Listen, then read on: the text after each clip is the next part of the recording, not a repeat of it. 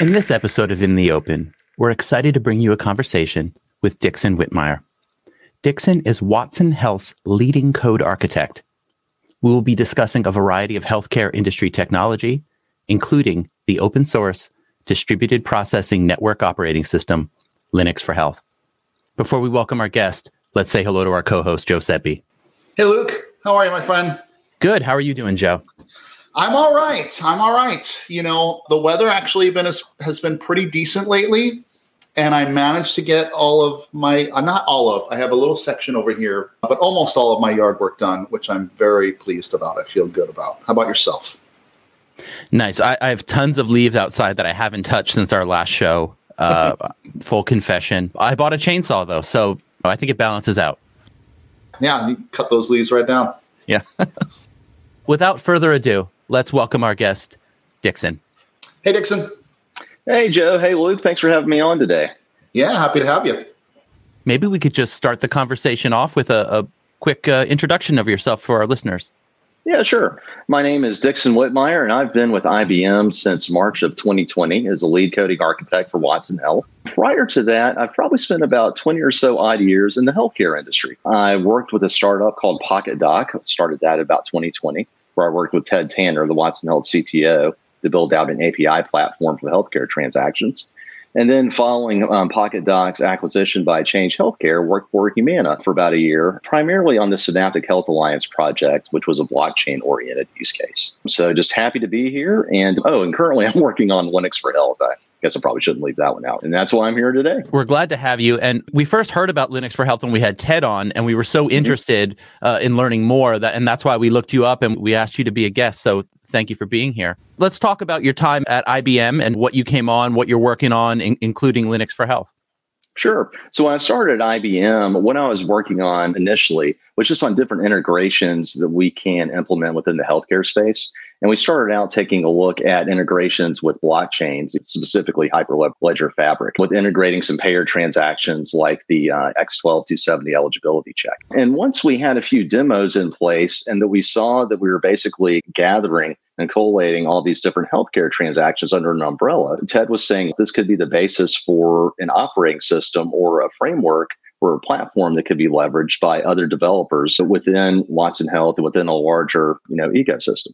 And so with Linux for Health, what our goal is to be is essentially just the reference implementation for healthcare transactions. So if you need to execute an eligibility check or you need to process a healthcare claim, you would come to Linux for Health and have everything with a batteries included approach. And as an operating system, what we want to do is basically include all of that for you within a single distribution and to be able just to share that data and to leverage those transactions in a way to where you don't really necessarily need to understand how to initiate that transaction. So I guess to kind of back up a little bit and to unwind that some, typically when you're sending a transaction to a healthcare payer today, there are several different things you need to take a look at. One is what's the protocol that's being used to basically convey that data? What are the security aspects of that data? Do you need to have key pairs? Is there an SSL certificate? Are you doing it over TCP/IP or are you using a web service? And so within Linux for Health, what we want to do is basically abstract that away from the developer to provide a richer developer experience where if you want to interact with healthcare data, you could do something simple like subscribe to a topic or an event and just consume data from that event rather than having to understand, and this is how Ted likes to put it, like how the sausage is actually made. You can just leverage the data as it's flowing through the system rather than having to initiate all those transactions yourself. It's interesting to me that we're not talking about like an application or something. We're talking about an operating system. Right. I'm fascinated that the team went to that level. Can you just briefly explain why you would go all the way down to the OS? Sure. I think that when you're looking at it as an OS, you're looking at it as some core capabilities that you provide to a user with a system call. And that could be like a REST API or an SDK or something of that sort. And so when you're doing that, you're developing, it's like you're painting with a broader brush because you're not thinking about specific use cases. And so I think that when you can go with that operating system approach, that also allows you to say, okay, here are the platforms we're going to support. And you can have a wider spread horizontally as well.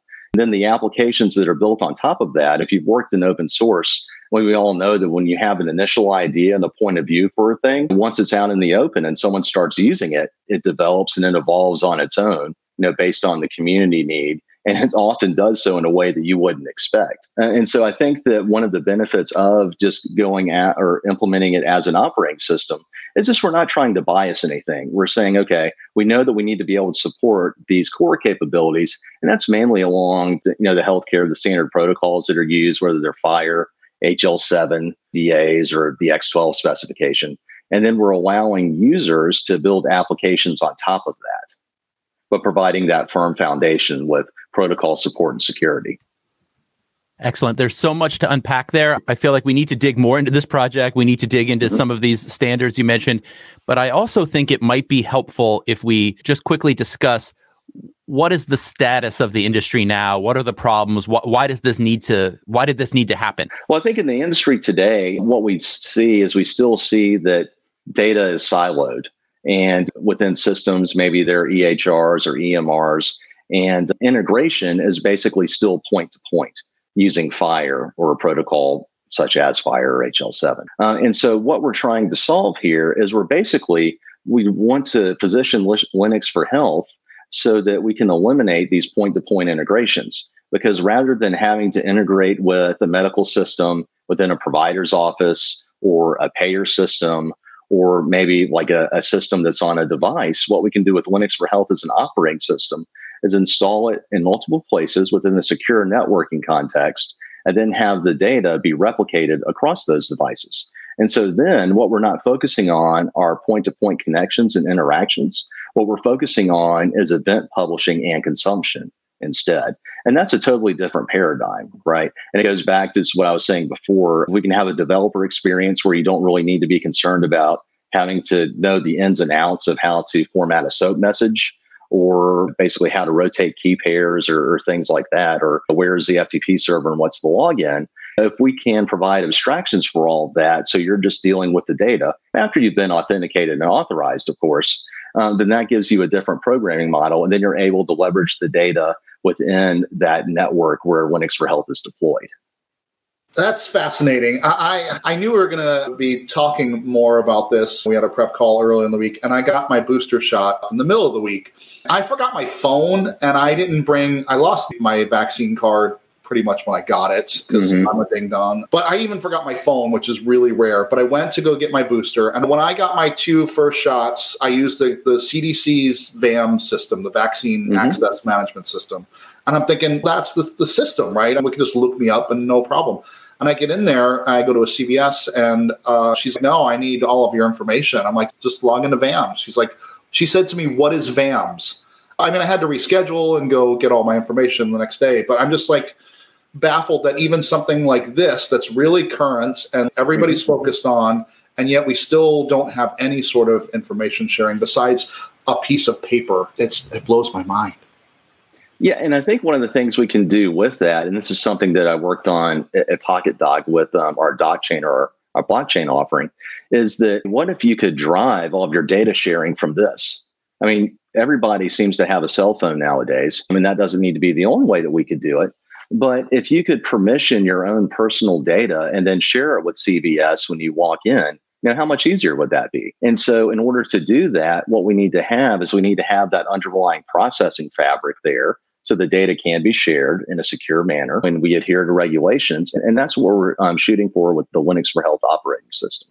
So interesting. And I must say, just to reflect back on what you said about the developer experience and making it, very easy for them to get started. I can imagine in these scenarios, right? You're inside an insurance company, you're inside a hospital. This is mission critical stuff. You're very busy. If there's too much of a barrier to entry, it's going to be tough to play with that stuff too. So I could see how this strategy it's good for production, but it's also from a developer's perspective. Right away, I'm interested and I'm excited because if I feel like I can get something done and move that needle and versus having to read an entire textbook and understand everything about the systems and the ecosystem, which is, quite complex. Yeah, and that's one of the things that we're working on within Linux for Health. If you go out to our GitHub, you'll see that we have quite a few projects that are out there right now. And just to be honest and transparent, some of the projects are driving projects. like the Clinical Data Pipeline Project and Linux for Health Connect. And other ones are ancillary Legos that you can bolt on for additional functionality. And so we're kind of going through the process of, just identifying those and just having a better like landing page and presentation for it. That being said, if you take a look at our EDI project that's out underneath our GitHub site, what that is meant to do once it's fully implemented is we're talking about that barrier entry for developers. So if you want to support a healthcare ecosystem as a developer, you might need to be familiar with the HL7 version 2.6 specification, some of the X12 specifications for, and these things like, have specs that are about 700 pages long. It's something you definitely have to ramp up for. And then FHIR. And the industry wants to move towards the FHIR representation just because you can deal with RESTful interfaces, there are resources, and developers understand REST APIs right now. And so that's a very helpful thing, especially since you don't have to deal with a fixed length data format. But with our EDI project, what we want to do with it is basically, and we've implemented the portion where we can consume any EDI message and validate it in its native format. But then the next step with that is to actually translate it to a meaningful FHIR representation, right? Because if that's what the industry standard is going to be, then what we can do is say, okay, we can translate that HL7 message or the X12 message to FHIR. And then for developers that are ramping up, you still do need to be familiar with the data to a degree, obviously, if you're working with it within the system, but then it's one format instead of, like 3, 4, or 5. And so I think that could be helpful too.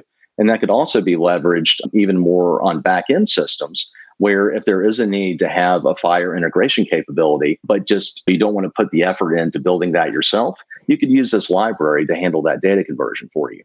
So maybe we could just unpack a few of these terms for our listeners. Sure. So just give us a high level of what is the ASC X12 and the HL7 first. Yep. So the ASC X12 is the standards body that has created the specifications for just electronic transactions. And these specs are used in manufacturing and healthcare in addition to other places.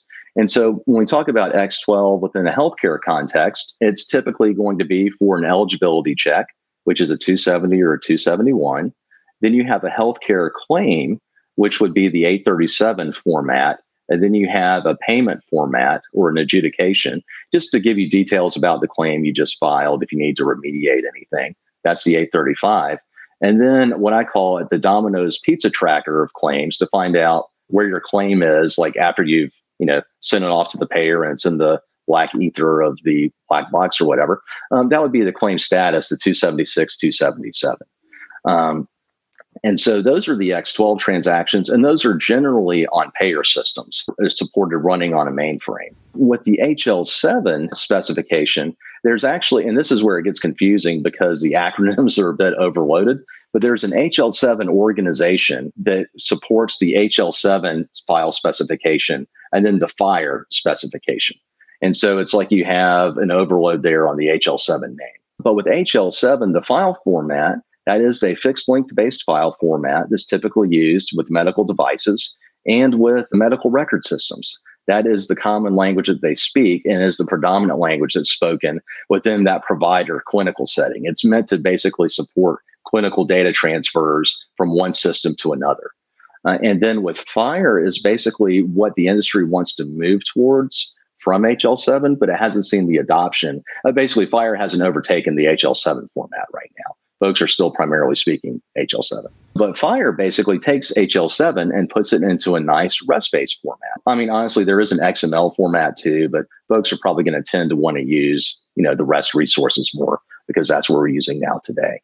And so lots of formats and lots of options, but what the industry has signaled that it wants to consolidate on are the FHIR resources. And so that would be from the clinical side, with the payers probably still speaking X12, just because how much does it cost to upgrade software on a mainframe? But there is going to be a need for FHIR integration capability there as well.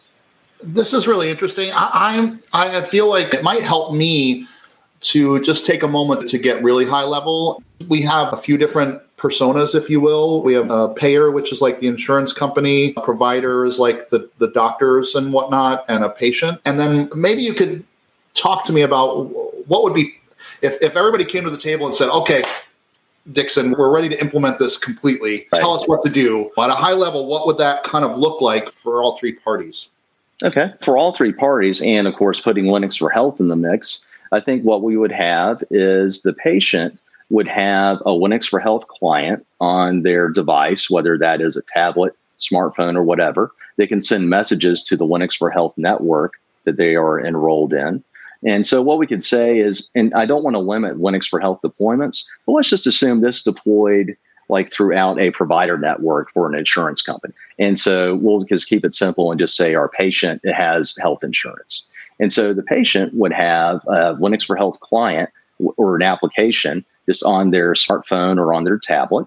The provider could have that just on the machine where the provider system is, like the PC or the server, or even up in the cloud. And then the payer, it would be somewhere close to the mainframe. Because what we're doing with Linux for Health is it's designed to be basically a system that can run on the edge of processing, so it can be close to data. And the reason why is that as transactions are flowing through it, the data is being saved down into a distributed database so that we can build an intelligent health record for that patient. So we can check all the interactions, like if the patient picks up the cell phone and enters in some health stats, like through Apple's Care Kit or something like that. Hey, my blood pressure was this today or something like that. We can save that down. But we can also, any interactions or encounters at the provider's office or an appointment, the details from that, we can capture that data as well. And then on the payer side, we can basically just integrate that with the insurance information and information within that payer system. So I think that what Linux for Health helps out with there is it helps give you that holistic picture of the patient and the patient golden record, if you will. And then with the EDI capabilities we would have everything in a common FHIR format. Just so if there is a need for analytics and reporting just downstream, you could just leverage that with a single file format rather than having to pick and choose and do bespoke integrations and implementations. But at the heart of that, the patient needs to have control over his or her data. Just to say, okay, if this is on this smartphone app, I'm going to say that my insurance company can know what my blood pressure was today or whatever the metric is, just so that information could be shared. And I think the first question that comes up in this sort of conversation is like security, right? Maybe you could touch on that. Yeah, sure. And so basically within Linux for Health today, we do have a concept of security and known entities that are processing within the network. And so whenever we deploy a node into a Linux for Health network, the other nodes have to know about it, and there has to be like a handshaking protocol that's there. And so at that bare infrastructure level, all of that is secure and in place. It's using technologies like with keys and two-way SSL and that sort of thing.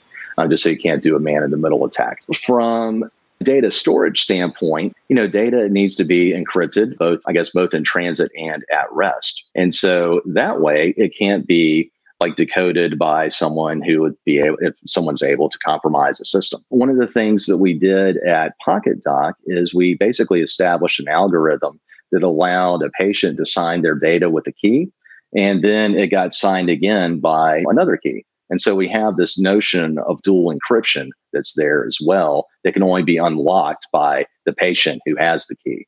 And then there's a whole key recovery aspect to that as well. But it all ran from a mobile device. And I think that's what we would iterate towards just in Linux for Health, unless Ted pops up to my right or my left here real quick. It's just that we want to basically help the patient direct where the data is going to go. And so that's going to be on a smartphone app or on a tablet, probably more likely than a web client. That makes a lot of sense. And I just wanted to rewind a little bit to, I feel like we have to unpack EDI. I feel like what is an EDI? Right.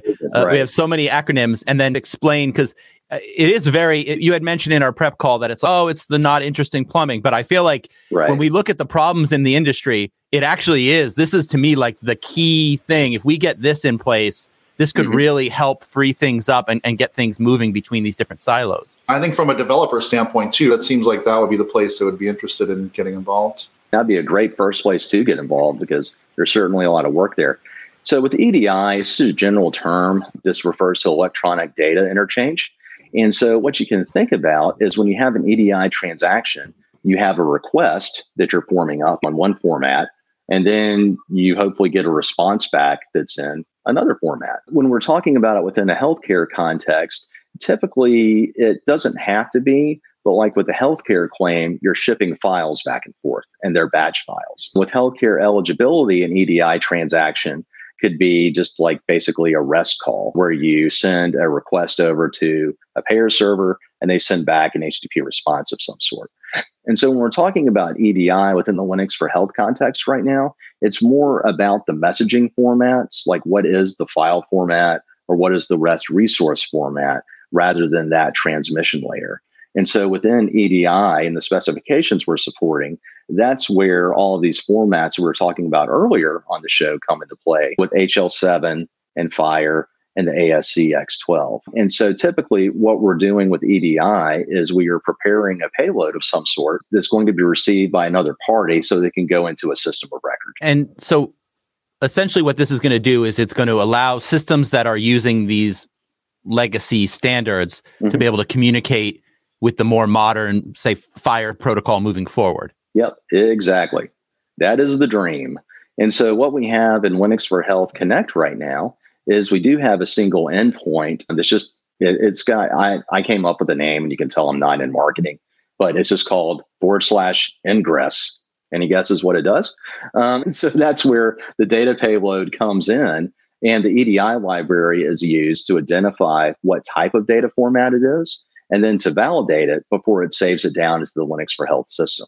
But as we can grow more support and grow the Linux for Health organization, then we'll start working on the data conversion problem. I definitely don't want to trivialize that, because if anyone has done EDI before and has gone through the task of trying to translate one format to another, there are lots of considerations and lots of things you have to do. It's not a trivial problem. And it's not really hard. It's just tedious, because you get into these situations where you're like, hey, in HL7, this address could be in this field, or maybe it's down here, or maybe it's down here. But in FHIR, it goes over here. And one of the nice resources, or one of the great things the HL7 organization has done, is provide mappings just on their website from how you should convert HL7 to FHIR. But the problem is that out in the wild, the things don't get used according to the specification. I remember when I was processing benefit enrollment for a previous employer, that was the 834 transaction. There was this whole set of data segments that was used to convey basically an individual's coverage information, whether they had family coverage or employee spouse or employee only, and the type of health plan. And, that's what you would typically expect to see. But one of the insurance carriers we're working with basically didn't use those segments. They created a bit mask in like a free field segment that you had to parse. And so you get into this sort of like gray area where the specification says one thing, but the industry is using free-form text fields and this other means of conveying data due to whatever constraints they may have on their side. And so you have to adapt to that as well. That makes so much sense. And I love that because it's realistic. Like, we have to meet organizations and individuals where they are. Otherwise, this isn't going to move forward. And it reminds me of a story. I forget where I was. I was at a business accelerator and I was talking with a startup, and their whole thing was helping like Latin American telecoms that were consolidating deal with similar type issues, because they had all kinds of different formats and structures. And in that instance, they were using a graph database, which I know FHIR technically isn't a graph, but in my mind, it's very graph-like in that you've got a schema and an ontology, and you're able to, and it works really. I could see how it is like, it could be a key piece in helping. The EDI is a key piece in helping interface between these different formats. And with the EDI too, it may be that just to get the conversion or the translation process, it may require like an external configuration of some sort, or some heavy like AI running over it just to kind of discern how these things need to clunk over and what the right buckets are. But I think it's definitely an interesting problem. And if we can help in Linux for Health by providing a library that can get you 80 or 90% of the way from going from HL7 or X12 to FHIR, I think that would be huge, because then developers can pick that up and just say, okay, I've got HL7. I just need to instantiate an object, pass it into its constructor, and then boom, to call a method, and I have a FHIR resource now. And then that way, it's like you can focus on learning the FHIR language or the FHIR specification a bit, just for what your needs are, your use case, without having to worry about everything else. But, the job is on us, and the task we have ahead is to make sure that those conversions aren't lossy and they're meaningful, and they actually, do work, because like I said, it's not a trivial matter. It sounds to me like Linux for Health can be a lot of things, but it also, I'm wondering if can be adopted piecemeal as well. Like, for example, EDI just for like data munging or whatnot. Is that the case? Is it all or nothing, or can you just start to take pieces to help move some of these groups in the right direction? That's a great question. And you can actually take the repositories and use them just separately or in concert if you want to. One of the things that we've been working on at IBM is we have, underneath the Linux for Health org, there's an HL7 to FHIR converter. And that project is being leveraged in other projects outside of Linux for Health just to do what it sounds like, right? To convert HL7 to FHIR. And so you can definitely pick that one up and run with it. If you want to use the EDI application by itself, you can certainly do that. One of the things we have on our roadmap, but we haven't gotten to yet, is we have a CLI for it, and then there's also an SDK that you can use if you're integrating it with an existing Python application. But we want to put a REST API on it. And so that way you could just stand up a microservice, and if you needed to validate EDI before you send it off somewhere, you can use it. If you want to convert EDI before you send it off somewhere, you can use that too.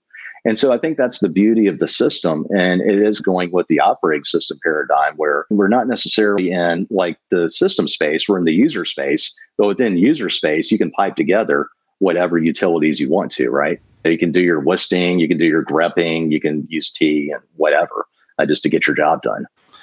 I was asked that previous question in terms of implementation, but I guess I can also ask it in terms of if a developer wanted to just start playing around with this stuff. I could imagine someone listening to this and being like, oh, I don't want to install Linux for Health on a partition on a machine or something, right. But I'm curious. So can people just pick up one of these repos and start to play around and find issues and work on things? Okay. Yeah.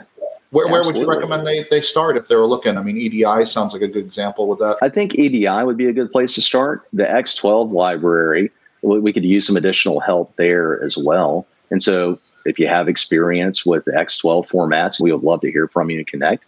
If you don't have experience with the X12 formats, we would love to hear from you and connect. Because that's the one thing we do want Linux for Health to be as well as also inclusive. Because there are some things we could use some help on with the projects, even though they have EDI or X12 in the name. It might not be format specific, but more programmatic implementation concern types of things that folks can help out with. And as you mentioned earlier, these projects take on a life of their own as people come and contribute. So I would say a call to action, come get involved, get the issues that you have and the things that you need for your organization in the mix here. And then the community starts to help solve those problems for you. And so if you speak up and get involved, you're going to get along farther than having to do that work yourself. Oh, no, absolutely. Yeah, and I feel like with everything that's been going on the last couple of years, operating in the health space as a developer seems to make a lot of sense to me, especially with that experience I had this week. I'm just like, As a developer, I want to solve this problem. What would it look like? And I know we have lots of things to talk about, but I'm just curious, like if I were to start working on EDI, just real quickly, what would that look like? I'd clone the repo, pull it down. Can I run like test cases or just go through issues? Yeah, sure. So basically, each one of our projects has a README in it where it tells you how to get started with the project. And so it's as simple as cloning it and then just following the different steps. For the Python projects, you'll create a virtual environment. And then for all the projects, you'll run test cases of some sort and then take a look at the issues that are on the GitHub repo. Just to see, and we can do a better job of doing this, and I'll take this as an action item myself, of labeling things like good first issue or need help or things of that sort. But that would be a great way to get started. And then we also have a repository that two of my coworkers, Carol Corley and Dr. Henry Feldman, have been working on called Connect Clients. And these are basically applications and tutorial applications that exercise the different parts of the Linux for Health ecosystem. And right now, as the name suggests, it's a little bit Connect heavy because the name of the repo is Connect Clients. But we could expand some of these examples and tutorials out for whatever use cases developers are interested in or businesses, and then include EDI in there as well. That makes a lot of sense. And something else I wanted just to bring up. So we have the developer's perspective, and it is an operating system. So from the IT infrastructure perspective, where can this run within the digital estate of a healthcare ecosystem? Oh, sure. And so what we've done with the deployment methodology is utilize containers. I mean, you certainly don't have to use a container. You could just run it on bare metal if you wanted to. But we do support Alpine as our base container image, and we extend that from there. We did have additional support for other popular container variants like Red Hat's UBI, but we just wanted to scale that back a little bit because what we found is that right now we're still in our early stages. And so we wanted to be able to focus more on the features that we need to implement rather than supporting this flavor of Linux or this UBI minimal version or something along those lines. But that being said, if there is a container flavor you would like to see supported, reach out to us on our Slack workspace, contact us, and we can definitely start working on that. Or someone could create a pull request for it. Excellent. And I also was reading that, mainframes, Z machines, and Linux One are obviously huge within the healthcare space. And I know that's a key part of the strategy for Linux for Health. Could you tell us a little bit about that? Yeah, sure. And so we actually did a demo that we have generated a blog post. There was an eligibility use case where we said, okay, we're going to install Linux for Health on a provider system. I think we had it on a Raspberry Pi on this one. I'll have to go back and look at it.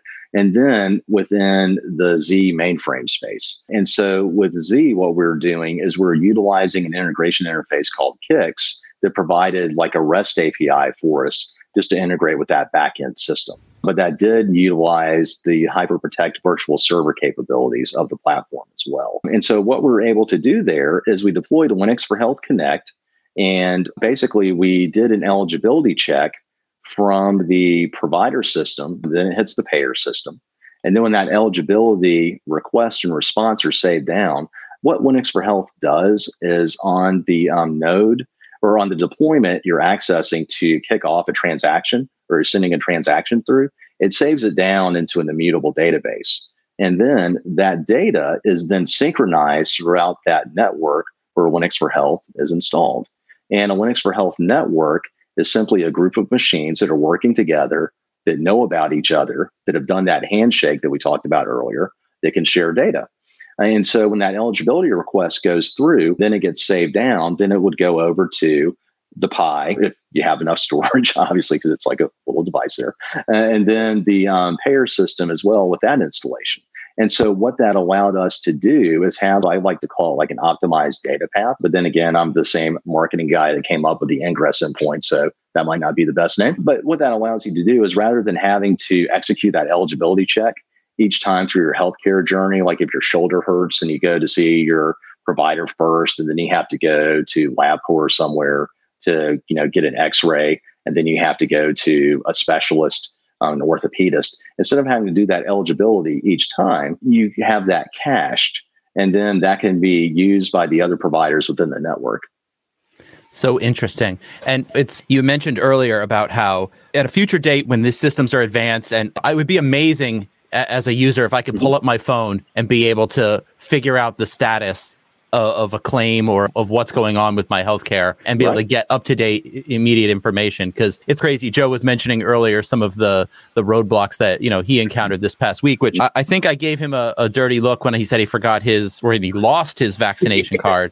But I have a confession. I went to New York this past week, do a little shopping, and I went to Flushing, Queens for soup dumplings, and I forgot my vaccination card. And in New York, you need a vaccination card to go into a restaurant. But luckily, I had my IBM Digital Health Pass wallet, and they accepted it. So nice. I actually looked up the Health Pass and was thinking I might be able to use that for my booster, but it didn't seem to have enough information. I was confused because it only has, I think, my last shot in the Health Pass.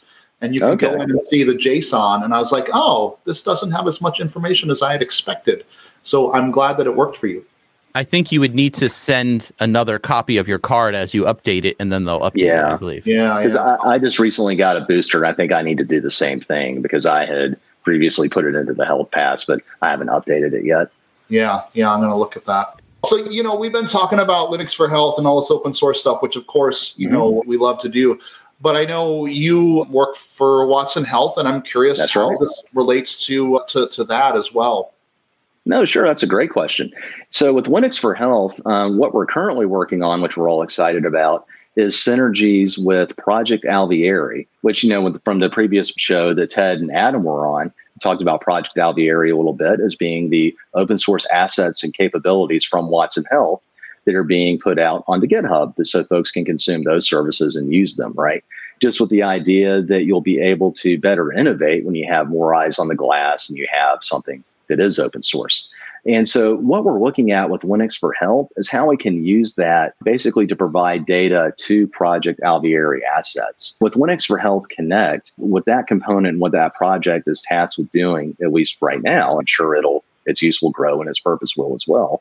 But it's designed to receive data and then transmit that data to other Linux for Health nodes in the network, after it's been validated and all that good stuff. And so what we can do when we're talking about these EDI capabilities that we have, we could say, okay, let's let Linux for Health bring in whatever data is coming into the front door. We don't really have to care what the format is, but as long as it's a CCDA, X12, HL7, or some sort of FHIR from a FHIR implementation guide, we can feed it in through Linux for Health from the EDI project and then connect.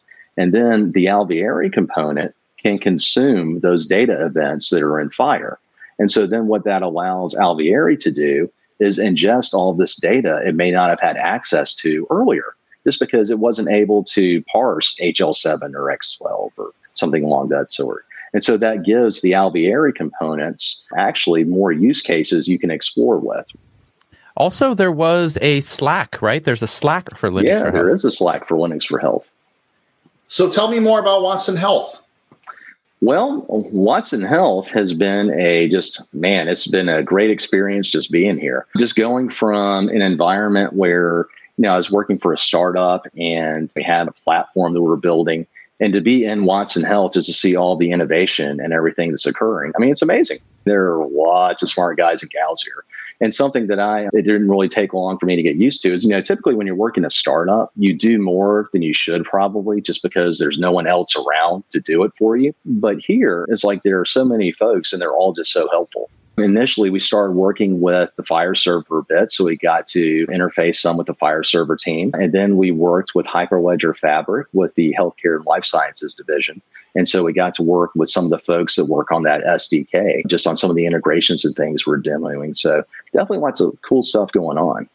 Yeah, and I find, first of all, I marvel being at IBM at the people that I work with are just really helpful. I also, it's interesting, so I work more, and I'm in open tech and do a lot of open source stuff. And the amount that we use open source in the things that we're building and our products and stuff is really impressive. So I'm spending a lot of time, in Kubernetes and Istio, Knative and Tekton and all these open source projects, but they underpin our products. And it sounds to me, correct me if I'm wrong, but that's similar in Watson Health. We're talking about open source this whole time. And even when I ask you to talk about Watson Health, you still talk about open source. So it sounds like it's that's the way it's going. Mm-hmm. Yeah, it's just remarkable. I think it's really fantastic. Yeah, and with the deployment methodologies, with Linux for Health, we are trying to be a bit agnostic and just say, okay, here's a Docker container. Because then if you want to use just straight up Kubernetes, or if you want to use a Helm chart, or if you want to use Rancher, or just some sort of orchestration methodology, or if you just want to run the container in ECS somewhere, or just listing off just different services, you can do that, and that's perfectly fine. With Watson Health proper, one of the things we have been looking at is the obvious integration with Red Hat for some of our customers. And so there's an emphasis on Red Hat's OpenShift, which is a great platform that basically has a whole lot more batteries included with it from deployments in a CI/CD lifecycle. And with Linux for Health, one of the first deployments I worked on with that when we're supporting UBI containers was a Red Hat OpenShift deployment on Azure. So that was pretty fun. But we definitely, however you want to deploy it, you can deploy it. Dixon, is there or will there be, or maybe the question should be, does it make sense for there to be a OpenShift operator for the EDI, something like that? Could that be? Oh, there certainly could be. I think where we are right now, just to be honest and transparent in our very early stages, we're trying to do things that aren't too opinionated just because we don't want to be too limiting in what we're doing. But I think that I can see the use case for that down the road. And that might be something where we have like that open source flavor, and then in a fork somewhere or in a monetized product, if we get to that point, we would have an operator. Or I imagine you're mentioning if there is a hospital or an insurance company that is already using OpenShift and they're like, we want that, they could drive the fact that they need that to exist. Mm-hmm. The great thing about open source. It is. Yeah. And we are looking forward to next year. I think we'll see more around because, as I mentioned earlier and Ted mentioned, we're still in our early stages, but hopefully we'll have some organizational things around Linux for Health and external contributors that'll be more visible and that we can talk about in 2022, just as we're sort of ramping up.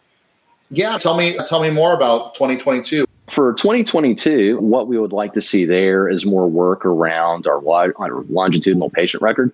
For some reason, that phrase is just something that's like a tongue twister for me. I always trip over, sure. Right? It doesn't really roll off the tongue as an eloquent thing. But basically, what we're looking at within Watson Health is the concept of an intelligent health record.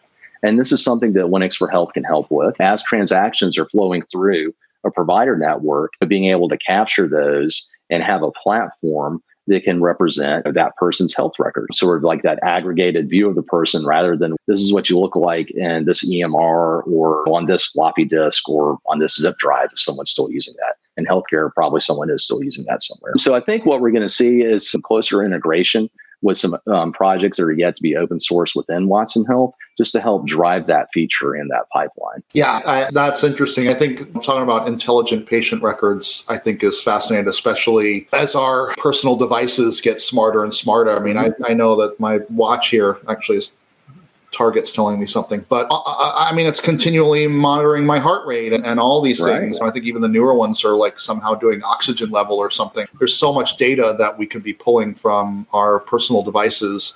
Mm-hmm. It really makes sense to me to just have it all available to me that I can share with others. Yeah, I think that's the future. Speaking of tongue twisters, I had a practice saying open source distributed processing network operating system. I said that at least 12 times. I can't take credit for that one. I have the ingress endpoint, but I can't take credit for the other one. So I was looking at the word longitudinal. When it's written, it's even harder to say, like when you're reading it, if you just call it from memory. It's one of those words that looks like it's spelled. You know how sometimes you look at a word and it just looks like it's spelled wrong, but it just has to be incorrect, but it's the right one. Yeah. And maybe just to define it. So is it called longitudinal because it's crossing many domains versus right. Latitude will be like a deep system, whereas this is like a wide system is the idea. That's exactly right. Because when you look at just the way patient records are stored today, and of course your mileage may vary based on what healthcare system you're interacting with or you're a part of, but there's one centralized system that has all this data in it, right? It might be in a few places. It could be like in a provider's EMR system or in a payer system. But then if you go to CVS, there may be another system that's a pharmacy benefit management system. And when you look at some of the legislation that gives patients access to their data, like especially the blue button legislation where you can just click the easy button and get all your stuff, one, it may not be in a format that is something you could actually do something with. And then two, it's actually from that specific system. It's not like it's everything. And so what the longitudinal patient record does is that is basically the holistic view of the patient's data across all systems would be like the perfect case golden scenario there. It sounds like there's a lot of work to be done here. And obviously, when you're an open source, you hope that the community gets involved. But I just have to ask, are you hiring? I would imagine there's a lot to be done. Well, I think we will be, and we're certainly open to pull requests and partnerships from external organizations. With Linux for Health, we within Watson Health and IBM are right now the primary contributors to it. But what we're looking to do, and the analogy that I like to use is, I want to be what the Cloud Native Computing Foundation is for being cloud native and container orchestrated. And when you look at that, you have all of the big players, IBM included, as a part of that. And so it'd be great if we could get other folks throughout the industry to come join us on this journey. And we are in some discussions right now. The more, the merrier, right? Yeah, absolutely. Are we working on any, maybe I'm not even sure we can talk about this or whatever, but I'm just curious, you see any partnerships or things where we can start to work with some of our clients or other folks out in the industry that we can start to flesh out some of these things, I wonder? Yeah, I think we will be able to. We just can't really openly discuss that at this point in time. But we are actively working with some other organizations just to get some pull requests in and to get some things like over the line. Ideally, what we would like to do in the future is have Linux for Health governed, by a board and have that level of governance in there as well. And so that's something that we're working on too. Isn't there a Linux Health Foundation? There is. All right. I don't know if there are discussions happening there, but if not, we should start them. I know some people. Okay. And that's an area where I think we've identified like where we could be a good fit. And so we're just working through some of the logistics of that right now. Yeah. Very interesting.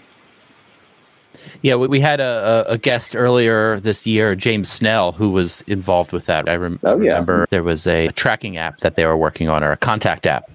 Yeah, the COVID stuff that Nearform had built, I think, was part of that conversation, right?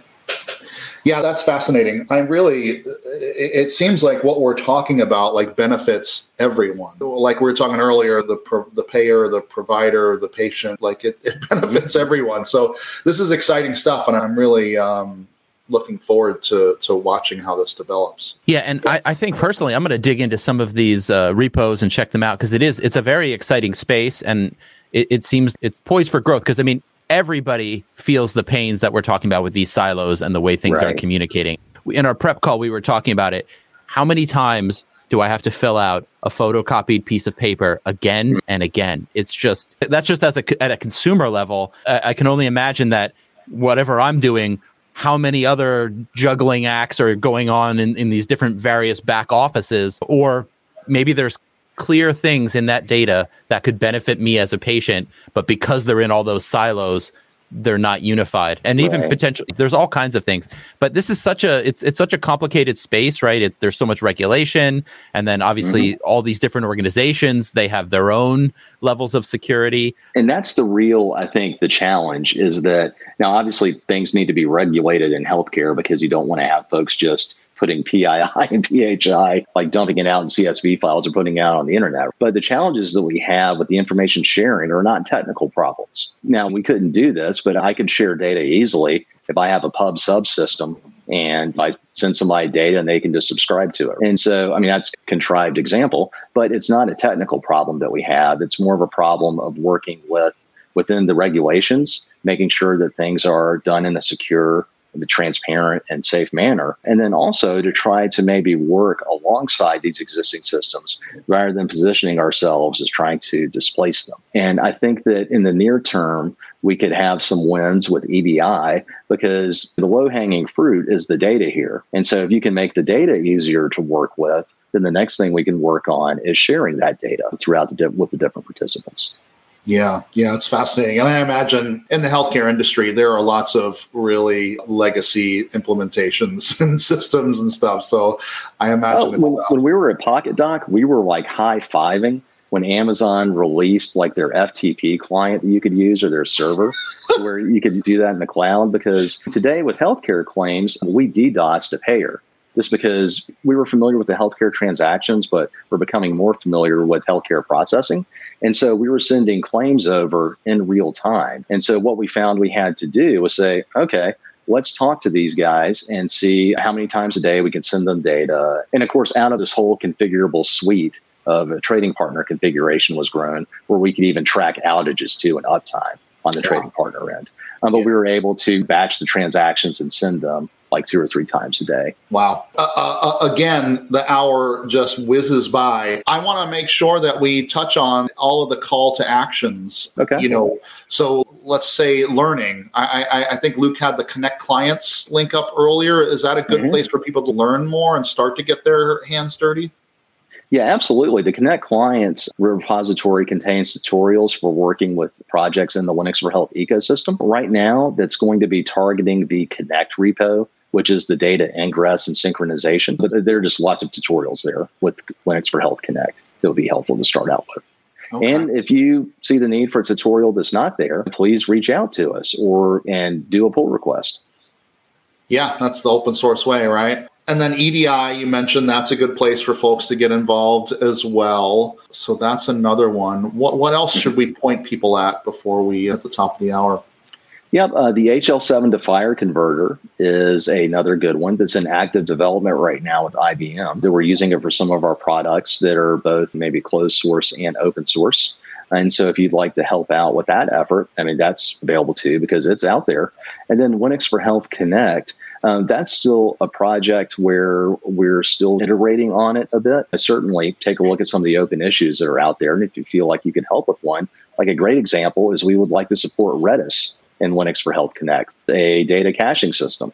And that's something that really would not take that large of an effort to do. And so if you'd like to work on that issue, reach out to us, let us know you're working on it, and then we'll help you through that process.